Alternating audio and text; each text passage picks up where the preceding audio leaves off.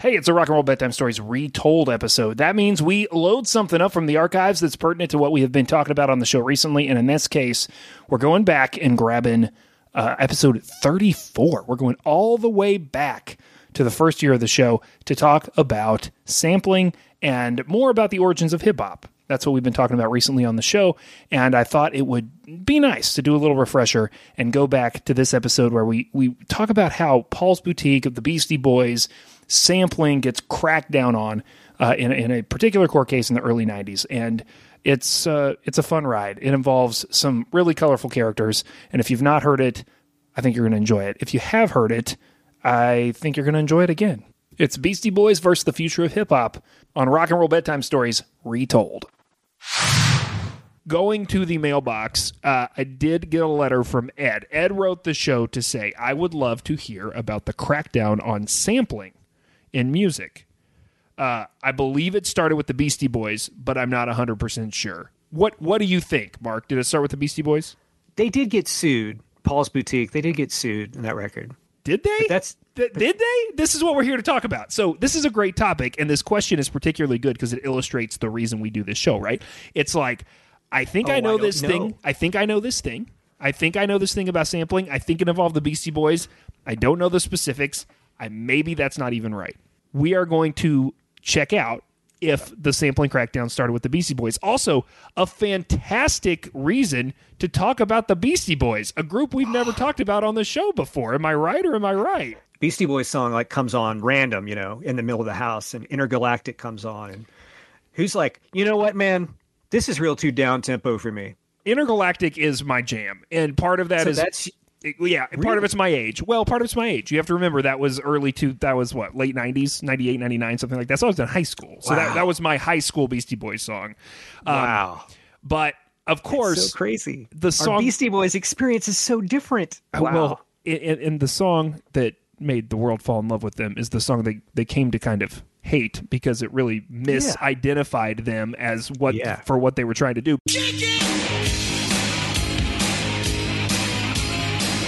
Oh, Brian, I meant to tell you. I saw a video of Janie Lane from Warrant with Dangerous Toys and one other band, and they were on tour and they closed their show with this. See, that's how you make it a true Rock and Roll Bedtime Story episode. You bring it all back to Warrant. So here's the story of the Beastie Boys in particular with this song, right? And we're going to get to the sampling very quickly by starting here. So, do you remember the cover though, Brian? Do you remember the cover of License to Ill? You remember what it was? Yeah. So, but what was it really? It was an airplane, right? Is it really an airplane? A missile? No, what is it? What am I missing? I always thought it looked like a joint. That does look like a joint now that I look at it. So now, but we don't really know if it is. Well, I think it is. That's the next episode of Rock and Roll Bedtime Story. Is it a joint on the front of okay, so I didn't know a lot about Paul's Boutique, right? I know it's a landmark album. I know it's early in the Beasties' career, but it's actually not as early as I had in my head. I, for some reason, thought it was like the first Beastie Boys record. It's not. Oh, no. It was their flop. It was their follow-up flop. Beasties record, and it's important to them because they'd had big success with License to Ill, but they were frustrated because that song we just listened to had come out, and it had put them in this box of being frat boys. And the irony is that they made the song to make fun of the people that they knew that were in fraternities. Yeah, that the Beastie Boys documentary, that live show where they do the on stage, when they talked about this and they talked about what they became, and when they just realized, like, wow, it's a joke. Like, we run out here and we throw beer on everybody, and this has happened. And it's like, whether how much they were trying to have fun or make fun of it, they became it. Did you know they had to reinvent? Yeah, started as a hardcore punk band, and they were a 4-piece. You know who played drums for them when they were a 4-piece?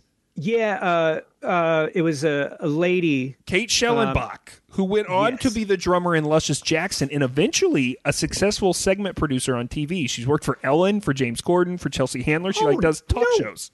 No way, that's crazy. Yeah, the Beastie Boys originally started a label called Grand Royal, and Grand Royal, the Lucius Jackson first record was on it, and it was great. And they had Ben Lee, for Pete's sake. It's before Ben Lee like really had a record deal. So, but yeah, their punk stuff is hilarious. Egg Raid on Mojo is the one that's kind of famous. But I love the punk rock songs that, they did later, really. But yeah, so they were they were a really shitty punk band. I mean, they weren't they were young. I mean, they're really young guys when they were in the punk band. Interview with Britain's Sunday Times as recent as last year. We started out as a hardcore punk band with Kate Schellenbach as our drummer. We ended up a cartoon rap version of 80s metal band, and we kicked Kate out. How wrong was that? Yeah, when the Beasties began, the majority of our friends were girls. It's embarrassing, and I think we let them down. Now, not only did this happen, they rocket to success. And I don't know how much you know about Rick Rubin and Russell Simmons and the whole Def Jam controversy, right? I'm there, but keep going. But they're irritated that they all of a sudden are in this. They're being pigeonholed as this frat rock band, and they get in a fight with Rick Rubin and Russell Simmons and say, "We're not going to make music." And so, do you know what they did? They didn't pay them, right? They quit paying them. They refused. They took their royalties, cut them off. Sony and Rick Rubin has more or less apologized for this in recent years, but it's an unholy mess, right? The guys eventually Russell Simmons never apologized about it. Actually, he did too. Like on Twitter last year, like very recently. Kind of. Well, as much as Russell Simmons apologizes for anything. Well, he's also had several things to deny lately in the last couple of years. But go ahead. So they eventually get free of Def Jam, and they go to Capitol Records, and they tell Capitol Records, we want to make something different, right? So they're trying to figure out what that's going to be, and Ad Rock is hanging out at a buddy's house. And this guy has some other friends who stop by. And so they're all hanging out in this house, and these other two friends put on some music, and it's actually an album that they've just made, but they don't tell anyone what it is. It's supposed to be their new record. And Ad Rock loves it, and he thinks this is what we need. So he says, guys, can I buy those beats? It turns out, do you know who was in that apartment with him? It was the Chemical Brothers. Is that right? Okay, so actually the Dust Brothers. Oh, is the Dust? Isn't that funny that I got them mixed up? Did you know that which brother, which EDM brother band from the 90s? So funny that you say this, because I did not know this, and I thought, oh, did other people know this?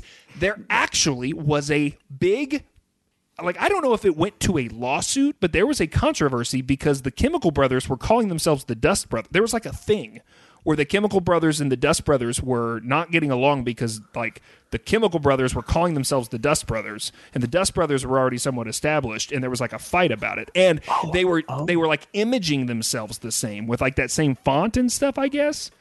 Oh wow! I never knew that. That's idea. That's some crazy. That's crazy professional. Mobster music shit to do there to another artist. What you just did, the mistake you just made, illustrates why they fought about it.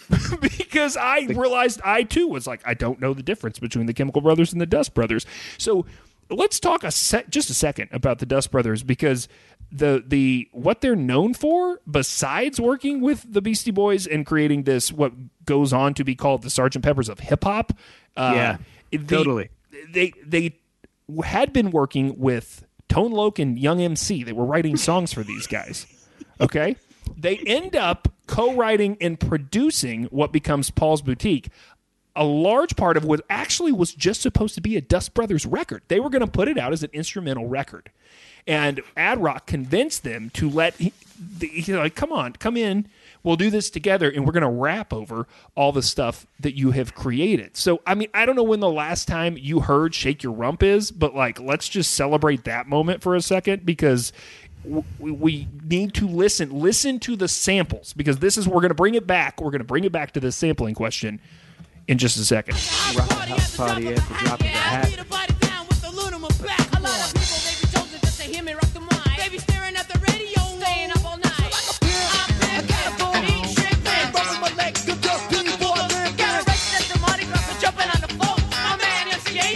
Got a beard like the Billy Goat. Ooh, it's a disco call. It's yay. There is this moment where they sample a riff from a Beatles song, and it's unmistakable to me, imprinted in my brain, even though I had to think about which Beatles song it was, and I was like, oh, this is why people get mad about this stuff. Like, you know what I mean? It was like, and just the idea that there was a sample on this rap record that was pulling from, like the Beatles notoriously not giving people permission to use their stuff, right?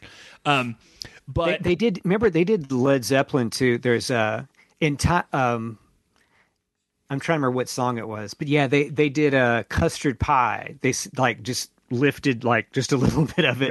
Yeah. It's like we can't be real. We're going to get into the sampling thing in just a second, but before we do that, I'm going to stop here and acknowledge what I'm sure you're dying to tell me about the Dust Brothers. I don't know. I love the Beastie Boys. Aren't you dying to tell me about the 1995 album that the Dust Brothers produced for Motley Crue frontman Vince Neil, his second solo album called Carved in Stone? You're really not going to take this exit onto the highway of talking about Motley Crue on every episode? You're not going to do it? I just want to know, how in the hell did that happen? That's totally, even weirder. Do you know what massive 1990s defining pop hit was produced by the Dust Brothers? Like, can you pull this one out? Nah.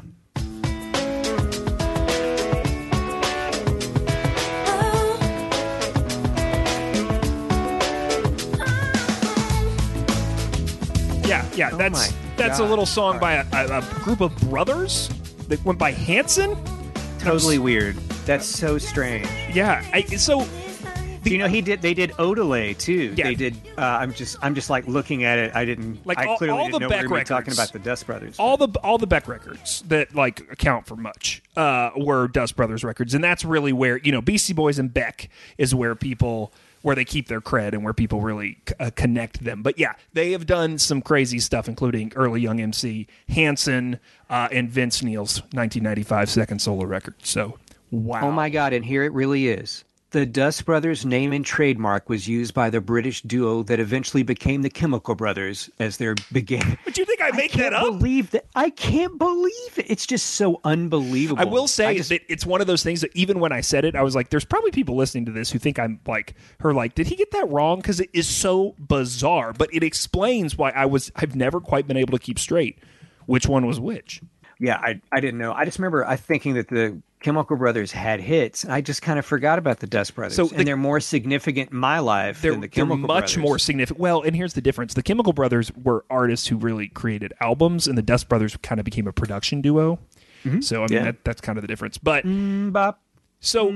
amazing, right? I mean, and listen, we can talk about their street cred, but, I mean, would you not take that paycheck if you had produced that song? I mean, that song still is around, and it's not going anywhere. It just depends on whether you want to be a capitalist or whatever, make money. You just have to make those decisions once you have a skill set to do stuff. Isn't that the truth? I am so delighted, by the way, Brian, that we are talking about fricking Paul's Boutique in any way, shape, or form, which is one of my... We haven't even had this conversation, so I can say it out loud. Say it out loud. It's one of my favorite records of all time. I knew that. I love this record. So here's where we get to the question of samples. There's no way to listen to that album and not say, holy cow, there's a bunch of samples on here, right? Originally, like I said, it was going to be this instrumental Dust Brothers record. They were really pushing the envelope and layering samples, right? So they're one of the kind of the purveyors of doing this, where they're just like multi-layering stuff on top of itself. Now, here's what ends up being on Paul's Boutique. Do you have any idea at the numbers? 105 songs are sampled, including 24 individual samples on the last track alone. Yeah, that last track that has the "Hello Brooklyn." Yeah. It has that. But here's the interesting thing, Murdoch. This wasn't really a thing yet. The Dust Brothers were so far ahead that there wasn't an infrastructure for the copyright game really yet. And I can't believe... I figured like at this point they were paying for it. So they were, but listen, contrary to popular belief, most of the sampling for Paul's Boutique was eventually cleared. But it was at a dramatically lower cost compared to today's rates, because there's no way, and we're going to get to this in just a second, very cost prohibitive because of something else that happens in a few years after this, to do this sort of thing now. But at the time, because of when it was and because they were so far ahead, they were actually able to authorize these for, quote, easily easily and affordably, something that would be unthinkable in today's litigious music industry. Now, Mario Caldato Jr. was an engineer on the record, and he said, quote, "We realized we'd spent a lot of money in the studio. We think we spent about $250,000 in rights and licensing." Think about that. $250,000 for 105 songs. That's like one song maybe now, depending on what. If you try to license a Beatles song, it's probably $250,000. Yeah. Remember Tom Petty, it was "Won't You Stay With Me," that song. Yeah. And whatever Tom Petty song, and and someone asked him in an interview about that lawsuit, and he wasn't flippant about it, but he did say, to a certain extent, like, I'm not an entertainment lawyer, I'm this isn't my lane. Yeah, I'm going to let other people do that and get that money for me, right? You hire the right people. So here is what the question that is begged. We're asked by Ed, tell me about the crackdown on sampling. And Paul's Boutique was not a crackdown on sampling. It was a success of sampling. So if sampling was pushed forward by the Beasties and the Dust Brothers, what happened to cause the crackdown? Also, real quickly, you've already said this, but I just want to underline it. The album was originally considered a commercial disappointment, but has since become one of the most respected records ever. And like I said, some call it the Sgt. Pepper's of hip hop. I mean, it is. Yeah. It cannot be overstated, its influence. But if it wasn't this, Ed's question is, what was it? And do you have any idea? Who was it that pushed the envelope so far that the U.S. court system had to get involved and intervene and change, and literally change the world of hip hop forever? Who did it? First, I thought in my head that it was and I was like, no, there's no way MC Hammer lifted that much Rick James and didn't pay him. Mm-hmm. But then I thought, well, it has to be 2 Live Crew. You're wrong on both counts.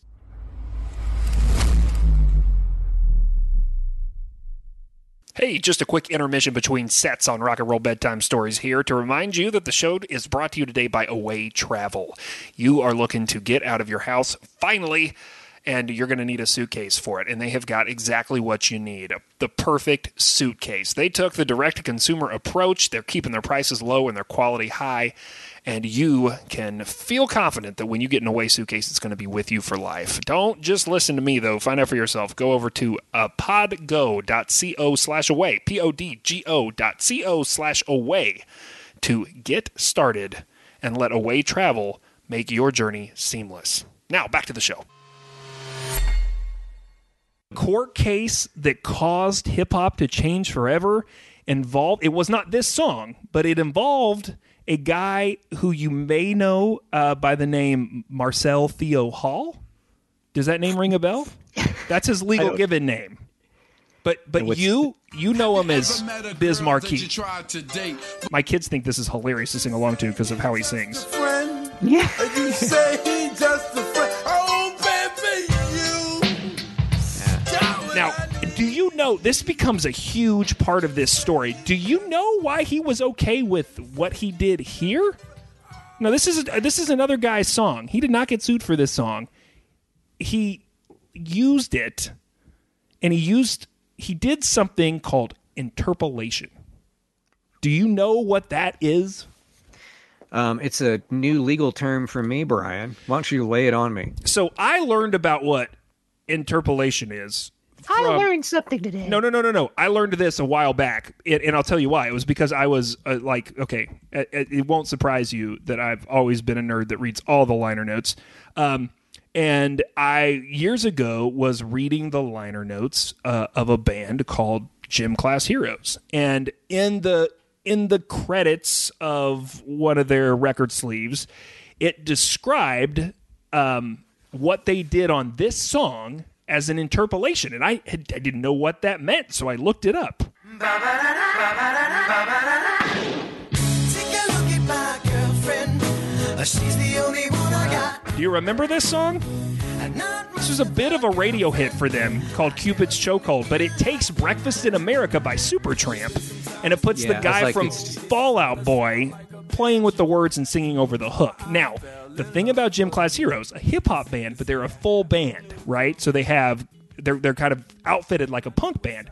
Why this is important is because when you interpolate something, you have other musicians playing the hook. So it's kind of the cross between a cover and a sample. A sample is when you take the actual recording.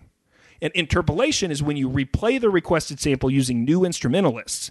Now, this is important because you already mentioned capitalism.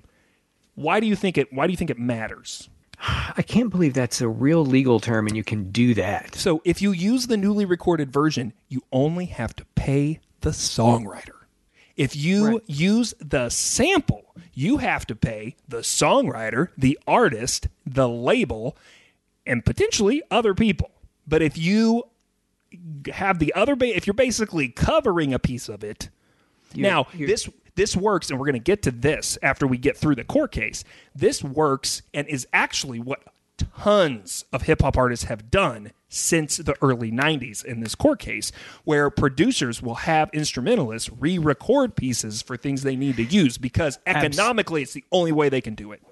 Absolutely. I always wondered why, and man, those dots would never have been put together without this conversation, really. So it's a really interesting kind of history and legal lesson in the world of music, and it's one of those things that, again, you hear bits and pieces of this. You know the Beastie Boys sampled 105 songs on Paul's Boutique, but here is what happened. I'm going to give you the scoop real quickly on what happened with Biz Markie. So he has this big hit. A few years go by, and he releases a record called I Need a Haircut. It comes out in 1991, and on it, he has a song that you have to really look around on the internet to find now because they have tried to get rid of it, and it is called Alone Again. And my guess is you've maybe never heard it. Let me play you a clip right now. I was on my way to 125th. I saw this death bench, yo, that's my man Cliff. As I flagged him down, he pulled to the side. At this moment, I had to swallow my pride. Cause usually I wouldn't ask for a lift, but it was cold as hell and my legs were stiff. He said, hey, Biz, what you want, a ride? I said, hell yeah. He said, I can't cause my girl's inside. So he jetted off, leaving 2 tracks. So you hear the riff, right? You hear the piano. Do you have any idea what song that is? No idea. Okay. Who's that? It's a song from the 70s done by a guy named Gilbert O'Sullivan. Oh, yes. I know who that is. I'm familiar with it. The song is called Alone Again, Naturally. Oh, yeah. You know what? So amazing. I would have never pulled that sample out for that song. That's the only real song I can think about from that artist. And originally I thought, man, if Biz Markie has sampled Alone Again by Dokken, I am going to shit in my pants right now, Brian.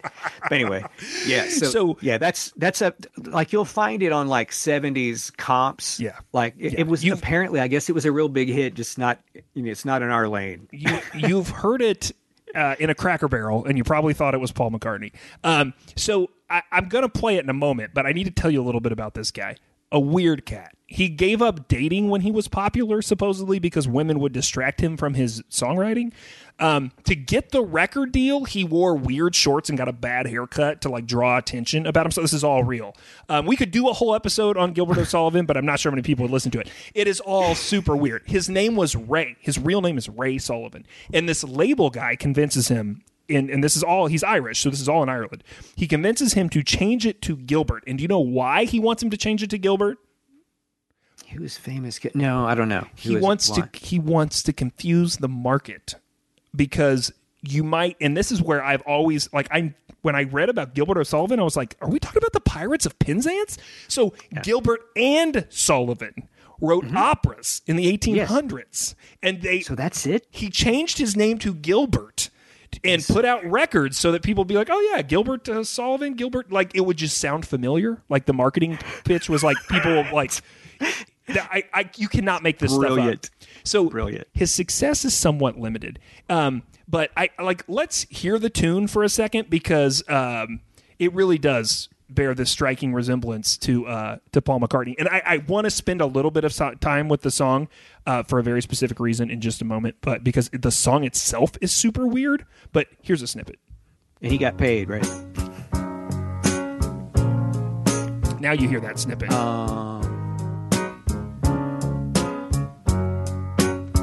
notes are weird. Wait a little while from now, if I'm not feeling any less sound, I promise myself to treat myself and visit a nearby town. And climbing to the top, Yeah. throw myself up in an effort to make clear to whoever what it's like when you're shattered, left standing. So, I mean, yeah, of course. You can hear the Beatles influence, right? You can hear what they were going for. It's a harmless tune. But I want to take a quick detour because, we probably should start a segment or side part of this podcast where we talk about like the rock and roll bookshelf that we reference all the time. We often talk about the Law and Friend book. One book that hasn't really come up on this show before, but does definitely live on the rock and roll bedtime story bookshelf in my house, is a book that my wife bought me years and years ago called I Hate Myself and I Want to Die, the 52 most depressing songs you've ever heard. It's by a guy named Tom Reynolds. Have you seen this book? I used to own it, and I either loaned it or sold it. I promise. Great book. This is not your copy. So there is. An It was essay. good. I want someone else to have it. It was awesome. There is an essay on Alone Again Naturally, which makes the ranking among the 52 most depressing songs you've ever heard. It is in the section called "I Had No Idea That Song Was So Morbid." And let me just read you a piece here. Okay. Hey, Paul McCartney has a new song out, radio listeners remarked when a bouncy piano-driven single entitled Alone Again Naturally first hit the airwaves in 1972. This misconception was quickly cleared up when 25 seconds into it, the singer announced that he was going to throw himself off a tower. Wait a minute, people said. That's not Paul McCartney. Who is this guy and why is he ruining my day? That guy was Gilbert O'Sullivan, a diminutive Irish singer-songwriter who inexplicably hit number one in the United States with Alone Again Naturally. It's a number one hit. A musically ebullient yet fatalistic song about a depressed man who's been jilted on his wedding day. It's the only composition not written by Paul McCartney that still sounds like he wrote it, and then chucked it aside, muttering, "What was the bejesus I was thinking?" O'Sullivan had recorded unsuccessfully for several years and was taken under the wing of a music manager and record label owner named Gordon Mills, the man who oversaw the careers of Tom Jones and Engelbert Humperdinck. He later used Mills to get out of a draconian record contract and was awarded back royalties and the rights to all his master recordings. The success of Alone Again Naturally, along with the fact that he was a pianist, made many people at the time consider O'Sullivan a serious rival to another pop music sensation, Mr. Elton John. This comparison proved to be specious because Gilbert O'Sullivan never repeated the success of this song, and B, the public still haven't forgiven him for this song. Oh, wow! What a way to punch him in the balls at the end. Wow. So that was unexpected. Skipping ahead a couple of sections, the way this kind of he spends some time talking about the song, and then he has a section for each of these songs that he profiles called "Why It's Depressing." And he writes, everybody can identify with feeling beaten down by a failed relationship and getting left at the altar is certainly humiliating. But the problem with Alone Again Naturally is the song's protagonist. Most of us have met guys like him. You can find him in bookstores at 11 o'clock on a Friday night, flipping through Nietzsche anthologies. They think the movie Trainspotting is too upbeat, and they think The Cure are too upbeat. They do office temp work while penning unreadable screenplays in their spare time, which are 40% dream sequences. The man is exhausting. Who went through his entire adolescence with a kick me sign taped on his back. Now grown, his sullen, mumbling personality has been mistaken for being deep and introspective by a wide-eyed girl who met him in a coffee shop while he was hunched over his latest script thinking, how would a dwarf say this? Within a month, they got engaged.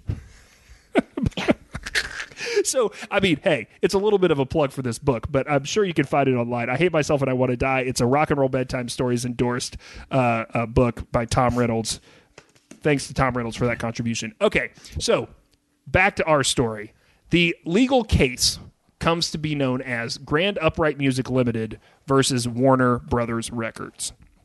It happens in 1992 or 1991, and basically Gilbert O'Sullivan, like the company that owns the Gilbert O'Sullivan track, hears this Biz Markie song. They know it's a sample of Alone Again, and they bring this lawsuit, and they get lucky because they get a judge who doesn't quite seem to understand music or hip-hop. And this is kind of, I think, how this has gone down now. People kind of think of it this way. His name's Kevin Thomas Duffy, which, first of all, what? He's a judge, Kevin Thomas Duffy. Kevin? And he granted an injunction against the defendant despite Warner Brothers' claim that Grand Upright did not own a valid copyright in the sampled song. Warner Brothers denied that Grand Upright even owned the copyright to the song, though Grand Upright produced documentation that O'Sullivan had transferred the title to them. And O'Sullivan himself testified to that regard. So everything about this is weird. Like, Gilbert O'Sullivan has owned it. He sells it probably because he needs money at some point, and now this other company has it, and this other company is going after Bismarck. Yeah, what a drag for him too.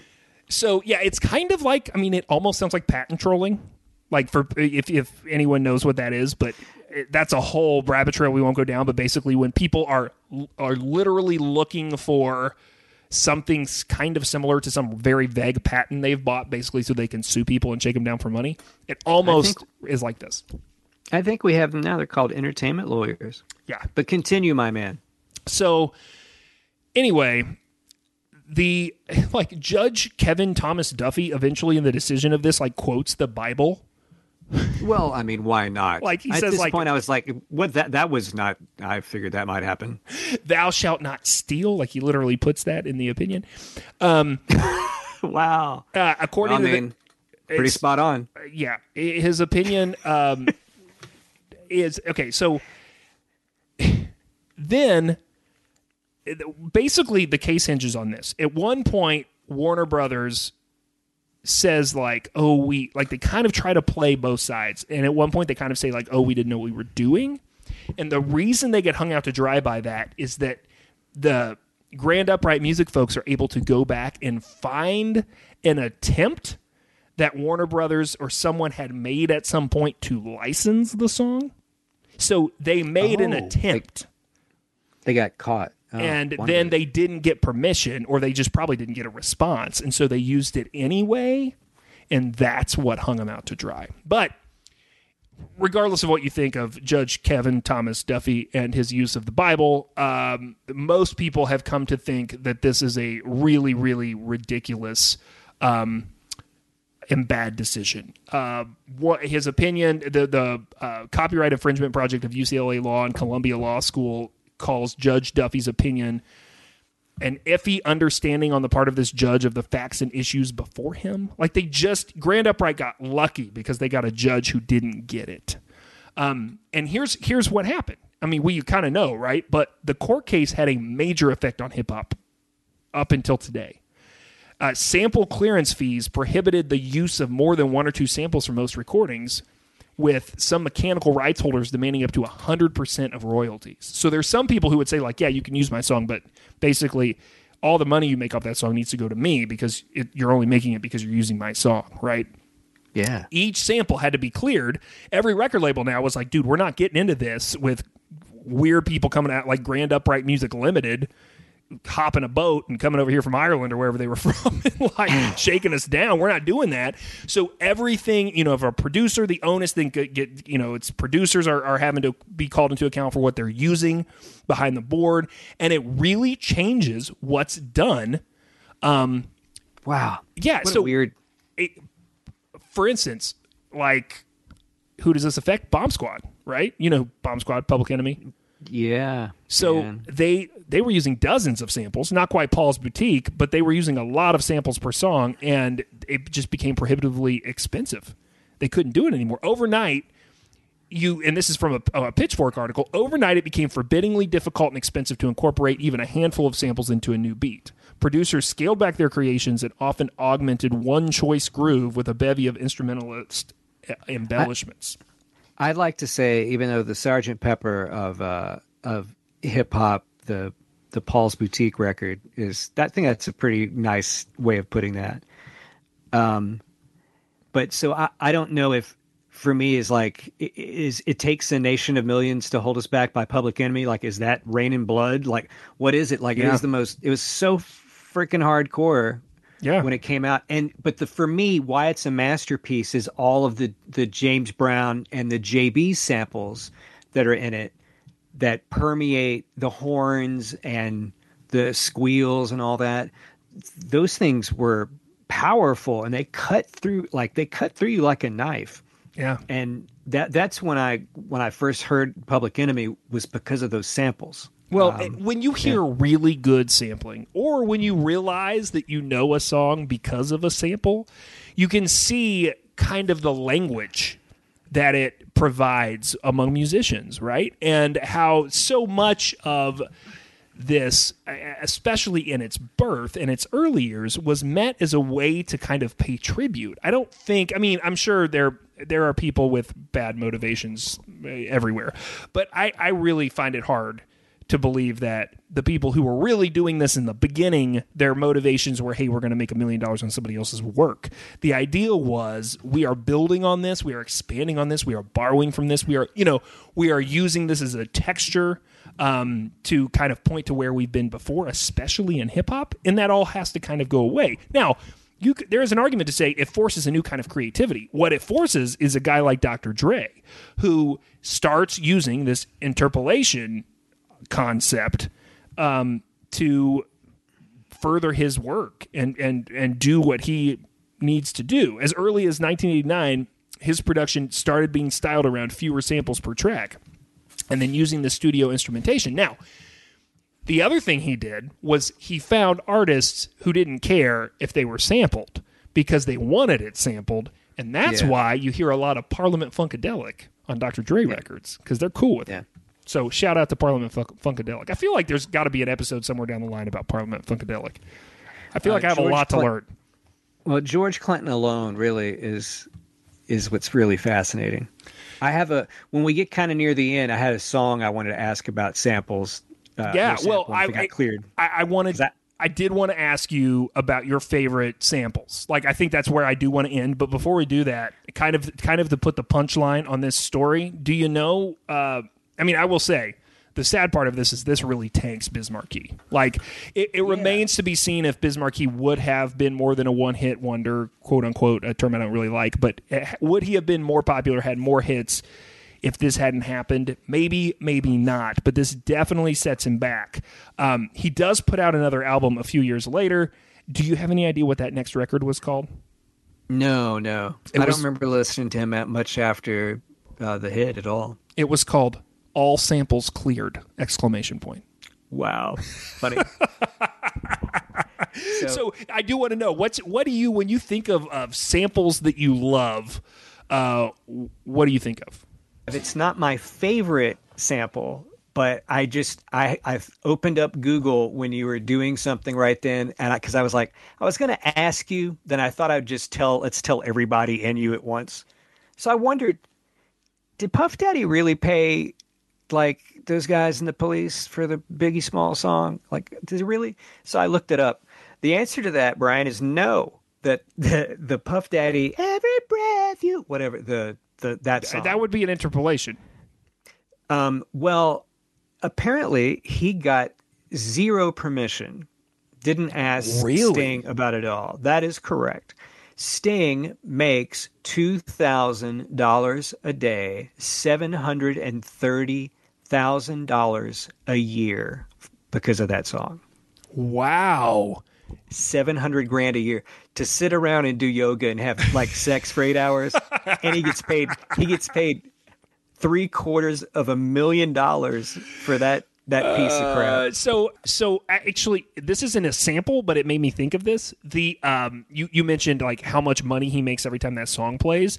I was in a store like over the summer, and I heard "Fight Test" by the Flaming Lips, and I was like, did Cat Stevens sue them over this? Because this sounds just like Father and Son. Fight Test. Do you know this song? Yeah. Okay, so absolutely. Yeah. It's basically the same song with different words. And so I looked it up, and it does in fact turn out that every time Fight Test is played, Cat Stevens makes 75 cents. He makes 3/4. I love this song. I thought I was right. I thought it better not to fight. I thought it was a virtue and always being cool. I mean, it's the same song. It's the same song with cooler like drums. Way cooler drums. I literally was in the store, and I was like, is this a cover of Father and Son? No. I mean, it is, but no. So, hey, we've spent some time here recently litigating whether or not people are ripping other people off. And I'm just here to say that it's makes me wonder what hip-hop would be like if it hadn't been for that court case in 1991. But if you have a story you want us to check out, I hope, first of all, Ed, I hope that was good enough. I hope we've shed some light on that for you. You can write us at wearethestoryguys@gmail.com. Check us out. The website is wearethestoryguys.com. You can find other shows that we do there. And we would love to look into something else for you. And I will tell you that we've got some good episodes coming up, including... I'm not even going to tease it. I've got a really good one coming up soon. Okay? So anyway, keep sampling. Keep telling. Oh, yeah. Keep stealing samples. Rock and Roll Bedtime Stories is a Story Guys production. The show is produced and edited by Brian Eichenberger. Get more stories, hear more podcasts, and book the guys for your conference or house party at wearethestoryguys.com. Copyright Boy Have We Got Stories Productions. All rights reserved.